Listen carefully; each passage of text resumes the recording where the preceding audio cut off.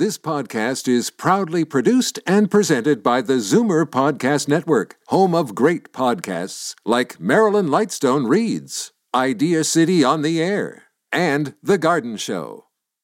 The most memorable interviews and listener calls from the week that was on Fight Back with Libby Znaimer.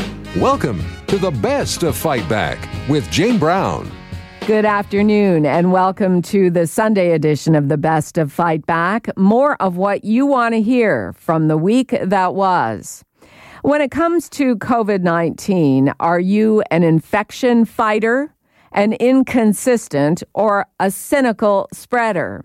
We started the week learning results of a new Angus Reid survey, which suggests that nearly half of us, 47%, are doing everything we can to reduce the spread of COVID-19, while just over a third, or 36%, are inconsistent in their approach. And 1 in 5, 18%, are flouting the guidelines by expanding their social bubbles beyond 10 people, not physical distancing or wearing a face covering, and not paying added attention to hygiene like hand washing.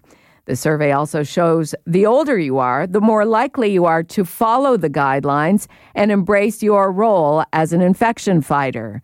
On Monday, while filling in for Libby Znaimer, I was joined by Bill Vangorder, Acting Chief Policy Officer at CARP, to discuss.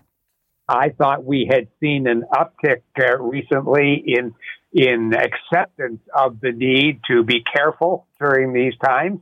And also, I'm surprised to see that in some of the categories, actually older adults are those who seem to be ignoring some of the guidelines that we're getting from health authorities. We would hope that the younger Canadians would take some regard for the health of the older adults who are more inclined to have overreactions to the COVID virus.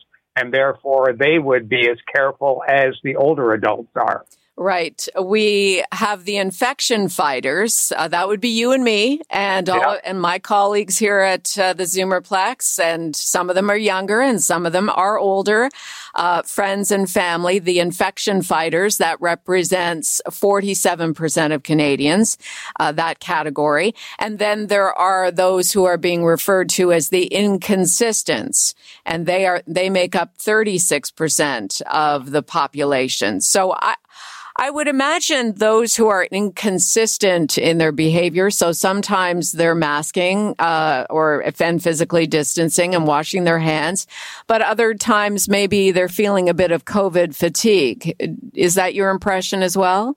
It is my impression, although in addition to that, my observations have been, for instance, in restaurants, often younger people seem to come in wearing masks, but they forget when they're leaving their tables, perhaps to go to the washroom, or when they're leaving entirely. And maybe we just have to get in the habit of more when we leave the house, we have to check we've got our wallet, our driver's license, and we've got our mask. And we have to do that every time we come in or out of an enclosed space. What would you say, Bill, to the cynical spreaders out there? About the danger that they are creating, and coming from a CARP member's point of view, a new vision of aging. There are a lot of people out there who are older, whose immune systems are compromised, and these are the people we need to be thinking of rather than ourselves. It's really these cynical spreaders are really very selfish. Yeah, they are. And I think one of the things that we all have to do, and we have to ask the medical authorities to do, is to be more specific around the use and the need for masks. There's still too much misinformation out there about whether or not masks are effective. And yes, they're more to protect other people, to protect ourselves. But remember that if we're all wearing them, then we are among those other people who are protected. And I don't think that's understood yet, that it's when you talk about herd immunity, people don't really understand that this protects you as well as the rest of the herd. Another survey to talk about here, Bill, also Angus Reid, finds 3 in 10 Canadians feel the restrictions in their own provinces don't go far enough. So this is perhaps juxtaposition to the first survey we were talking about. In many ways, in many provinces, it's the same percentages, only reversed. And this is because I think those who are extremely concerned about us working together to fend this virus off and make sure that it doesn't get any worse in our provinces are very anxious that everybody should do the same thing. It's a difficult balance because we also find ourselves wanting to travel, wanting to visit families. So not surprising that it's as low as 30%. I think we would hope it would be higher, unless you really think that our governments are doing the best job they can. Bill Vangorder, Acting Chief Policy Officer of CARP, A New Vision of Aging. This is Zoomer Radio's Best of Fight Back. I'm Jane Brown. Toronto's become more of a cycling city during the pandemic with brand new bike lanes along the Danforth. But with these new lanes for cyclists and patios in the curb lanes as part of Cafe TO, it doesn't leave much room for vehicular traffic. And some neighborhood residents complain the Danforth has become much more crowded in recent months. But cycling advocate Albert Koehl thinks there are more benefits than negatives, as he told me in our conversation on Wednesday. I think it's beautiful. My sister lives in that area, so I've got lots of opportunity to go there. It's now a street where even my nephews can think about cycling. When we talk about our city, we also have to realize it's a changing city. So we're going to have these conflicts between different modes. But of course, cycling has the advantages of being clean, giving us a healthy opportunity or a way to exercise. And we fight climate change that way. So for some reason, the word traffic has been appropriated by motor traffic, but other modes, walking, cycling, transit, are, of course, also very important parts of traffic. We know that cars often get the most attention. Motorists get the most attention. It requires the most space, makes the most noise. So we often think it's also the way most people are traveling. But in Toronto, that's no longer the reality.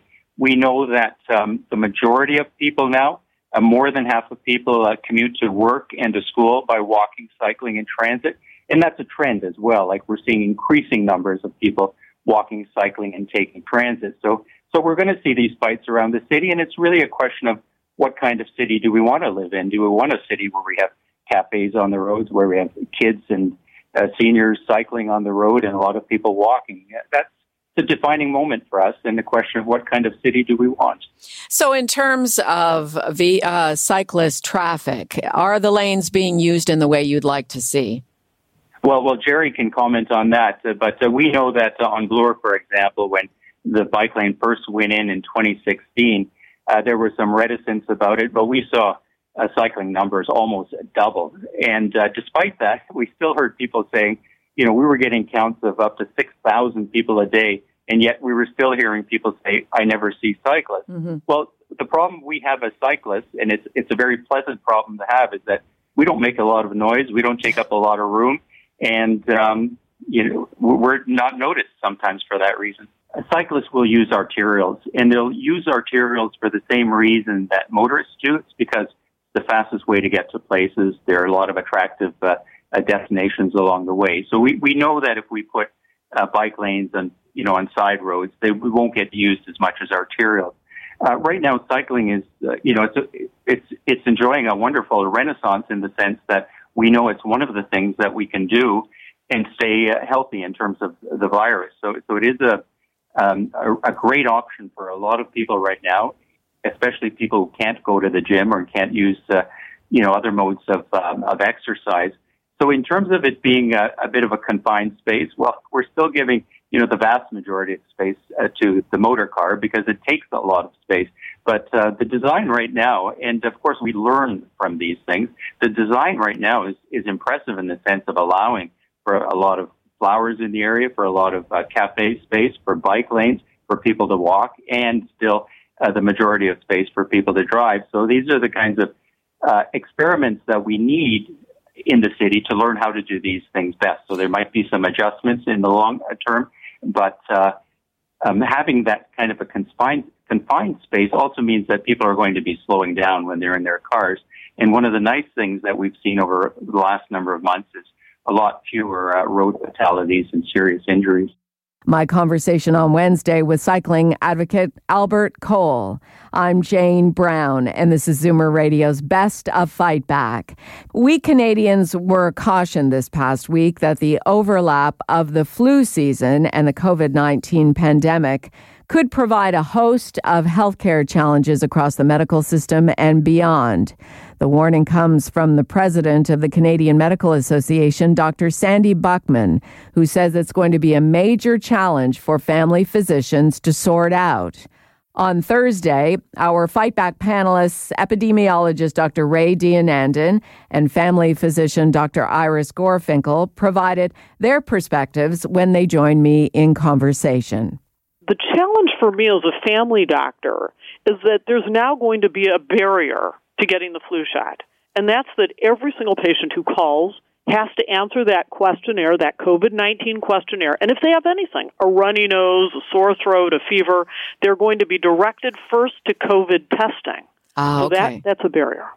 So someone won't come into your office first. When they call, they will be asked those questions and then directed whether they can come see you or whether they should go to a COVID-19 testing center. That's exactly right. And then what happens? We have to know that they're testing negative for COVID before they qualify. And there will be also measures done in pharmacies to make sure that patients are not going to be spreading COVID at the point of giving the vaccination at the pharmacy. Dr. Gorfinkel, remind us how closely related the symptoms are between COVID-19 and the seasonal flu. Well, 40% of patients with COVID-19 can be asymptomatic. But as people get older, the likelihood of becoming symptomatic actually does go up just a little bit. So the people who have symptoms, we have to be cautious. Those over 60, high risk. Those with chronic conditions, potentially higher risk. So at the same time, this is the same group we want to make sure that they have protection. The flu shots are not yet available, but what is available now are the pneumonia shots. So that's critical to get now. Oh, tell us more about that. So there's 2 pneumonia shots available, one of which is actually covered by insurance plans, and that's called Pneumovax 23. And that reduces invasive pneumococcal pneumonia by 75%. That's a huge reduction. The other shot is the Prevnar 13, and that's important to get because that cuts the likelihood of pneumococcal pneumonia in half. And those are one-offs. Once you have it, you're good for life. You don't have to worry again. So I'm encouraging all my own patients to be sure to get vaccinated against pneumonia now, and that way when the flu shots come out, they'll be good and ready to get their flu shot. Understand that vaccines take a couple of weeks to work. So up front, get your pneumonia shot. You can do that right now. And get the flu shot at your first opportunity. Do not be hung up on, is this high dose or is this not high dose? It actually doesn't really matter. What matters is that you get that vaccine immunity on board early because it's risky if you have pre-existing lung disease and then later have exposure to COVID-19. We now want to bring in epidemiologist Dr. Raywat Deonandan at the University of Ottawa to join the conversation. How important is the flu shot in this year of the pandemic? It's pretty important for a lot of reasons, not the least of which is just to remove complications from how we observe symptomatology in the population. So if people are becoming immune to the flu via the flu shot, they're less likely to clog the medical pathways and the clinics and confuse our epidemiology data with symptoms that might be COVID-related. So just take yourself out of the equation. Get the flu shot and just be safe and don't confuse us further. What about all of the pandemic-induced precautions? They should help contain the spread of the seasonal flu, right?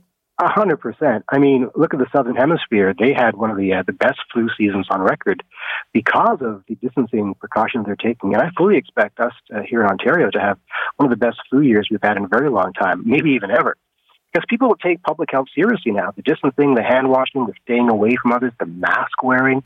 I really expect a good flu year. I also expect people to take the flu vaccine more seriously now than ever before. So I expect that there's going to be lineups early on to get it, which is great. I mean, the uptake will be fantastic. And I really hope that when this pandemic is over, this pro-public health mindset stays with us for a while. Any inside information as to when we can expect a vaccine or new research which would provide some hope that the pandemic will be gone sooner rather than later? I have no inside information, but my feeling is that there will be a vaccine on the market somewhere in the world by the end of the year.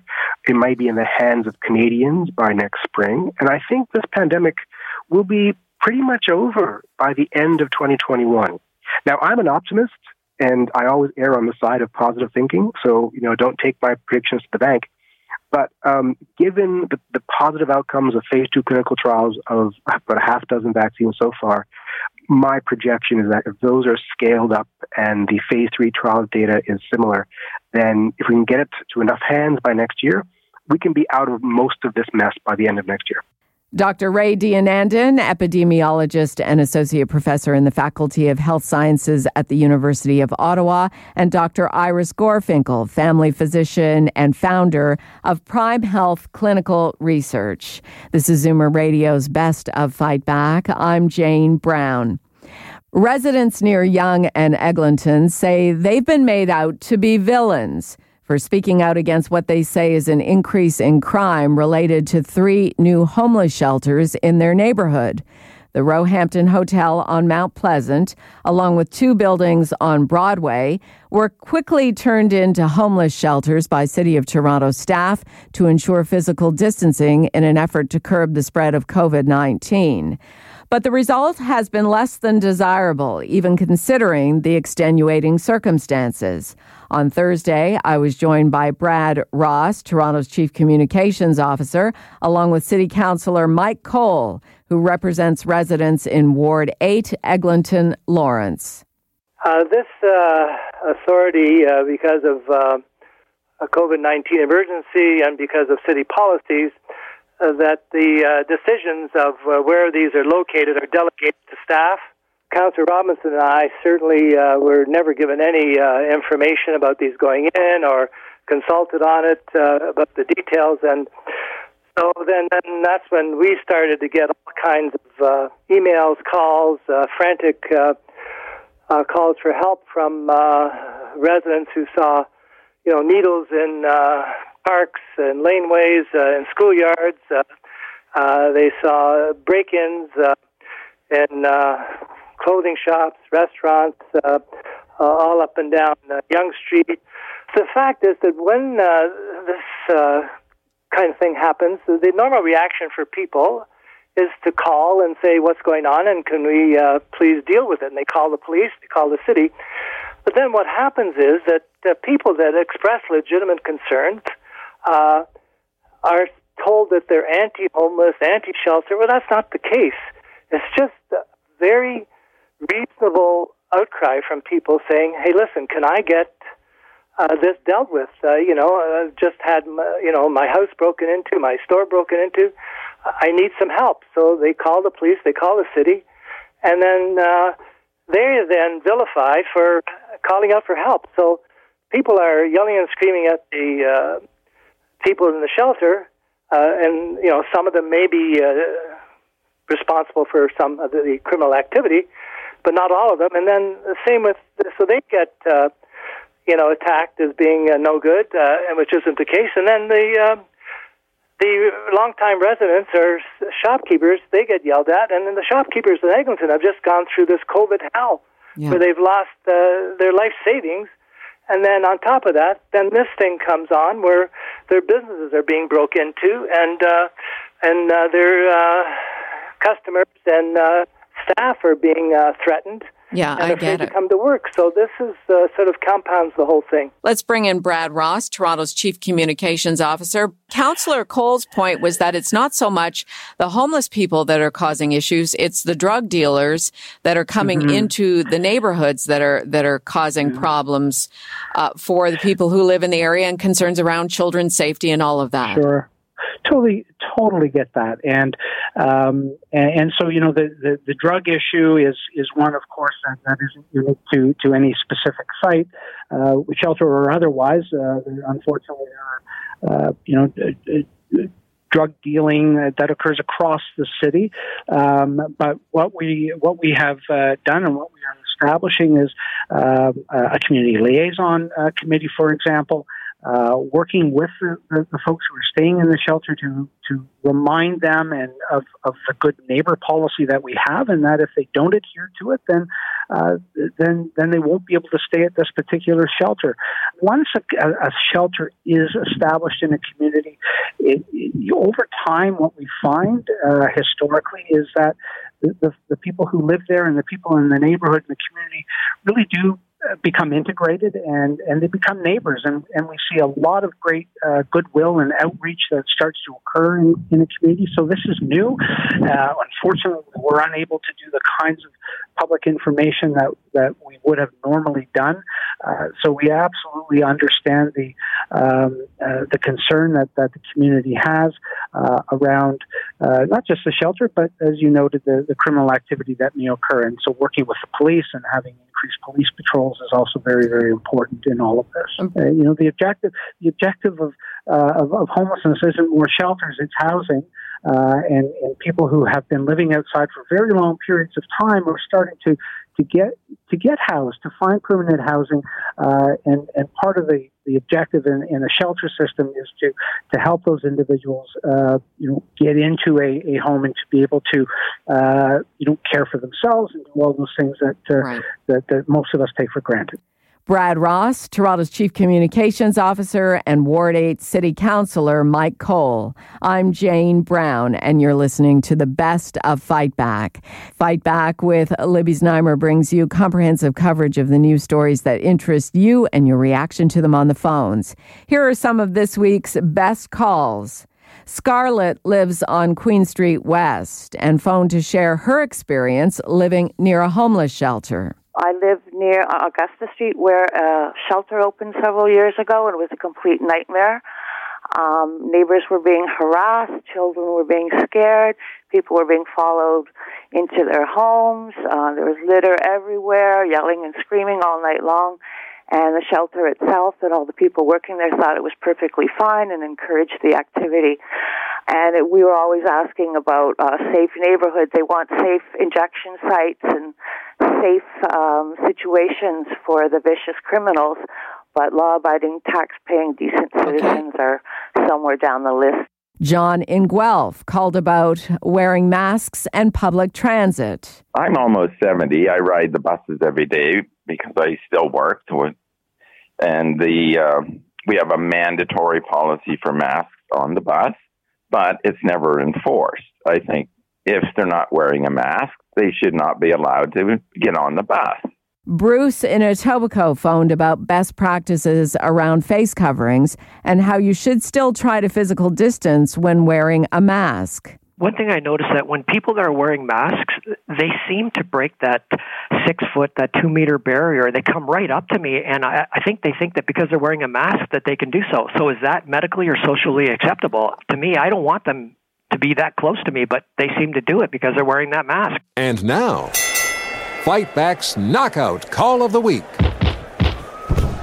In fact, there were a lot of great calls this week, but the winner of the Fight Back Knockout Call of the Week comes from Paul in Mississauga, who phoned to express his concerns about those who are not adhering to public health guidelines.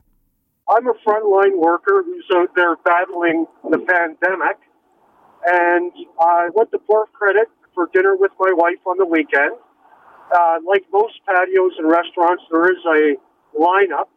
But I was very disappointed to find so many people in the lineup, as well as walking by on the sidewalk with no mask, no physical distancing, and just like it's any other day, and we're never going to win this war with people like that.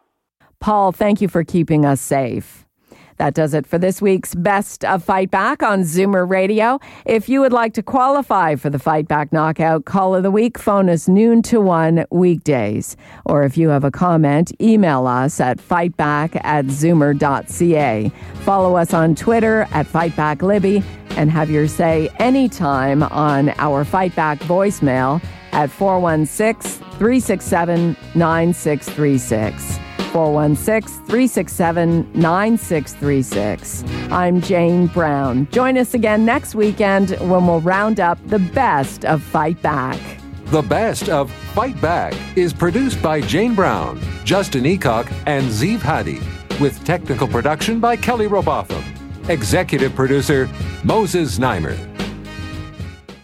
You're listening to an exclusive podcast of Fight Back on Zoomer Radio. Heard weekdays from noon to 1. You're listening to an exclusive podcast of Fight Back on Zoomer Radio. Heard weekdays from noon to 1. This podcast is proudly produced and presented by the Zoomer Podcast Network, home of great podcasts like Marilyn Lightstone Reads, Idea City on the Air, and The Garden Show.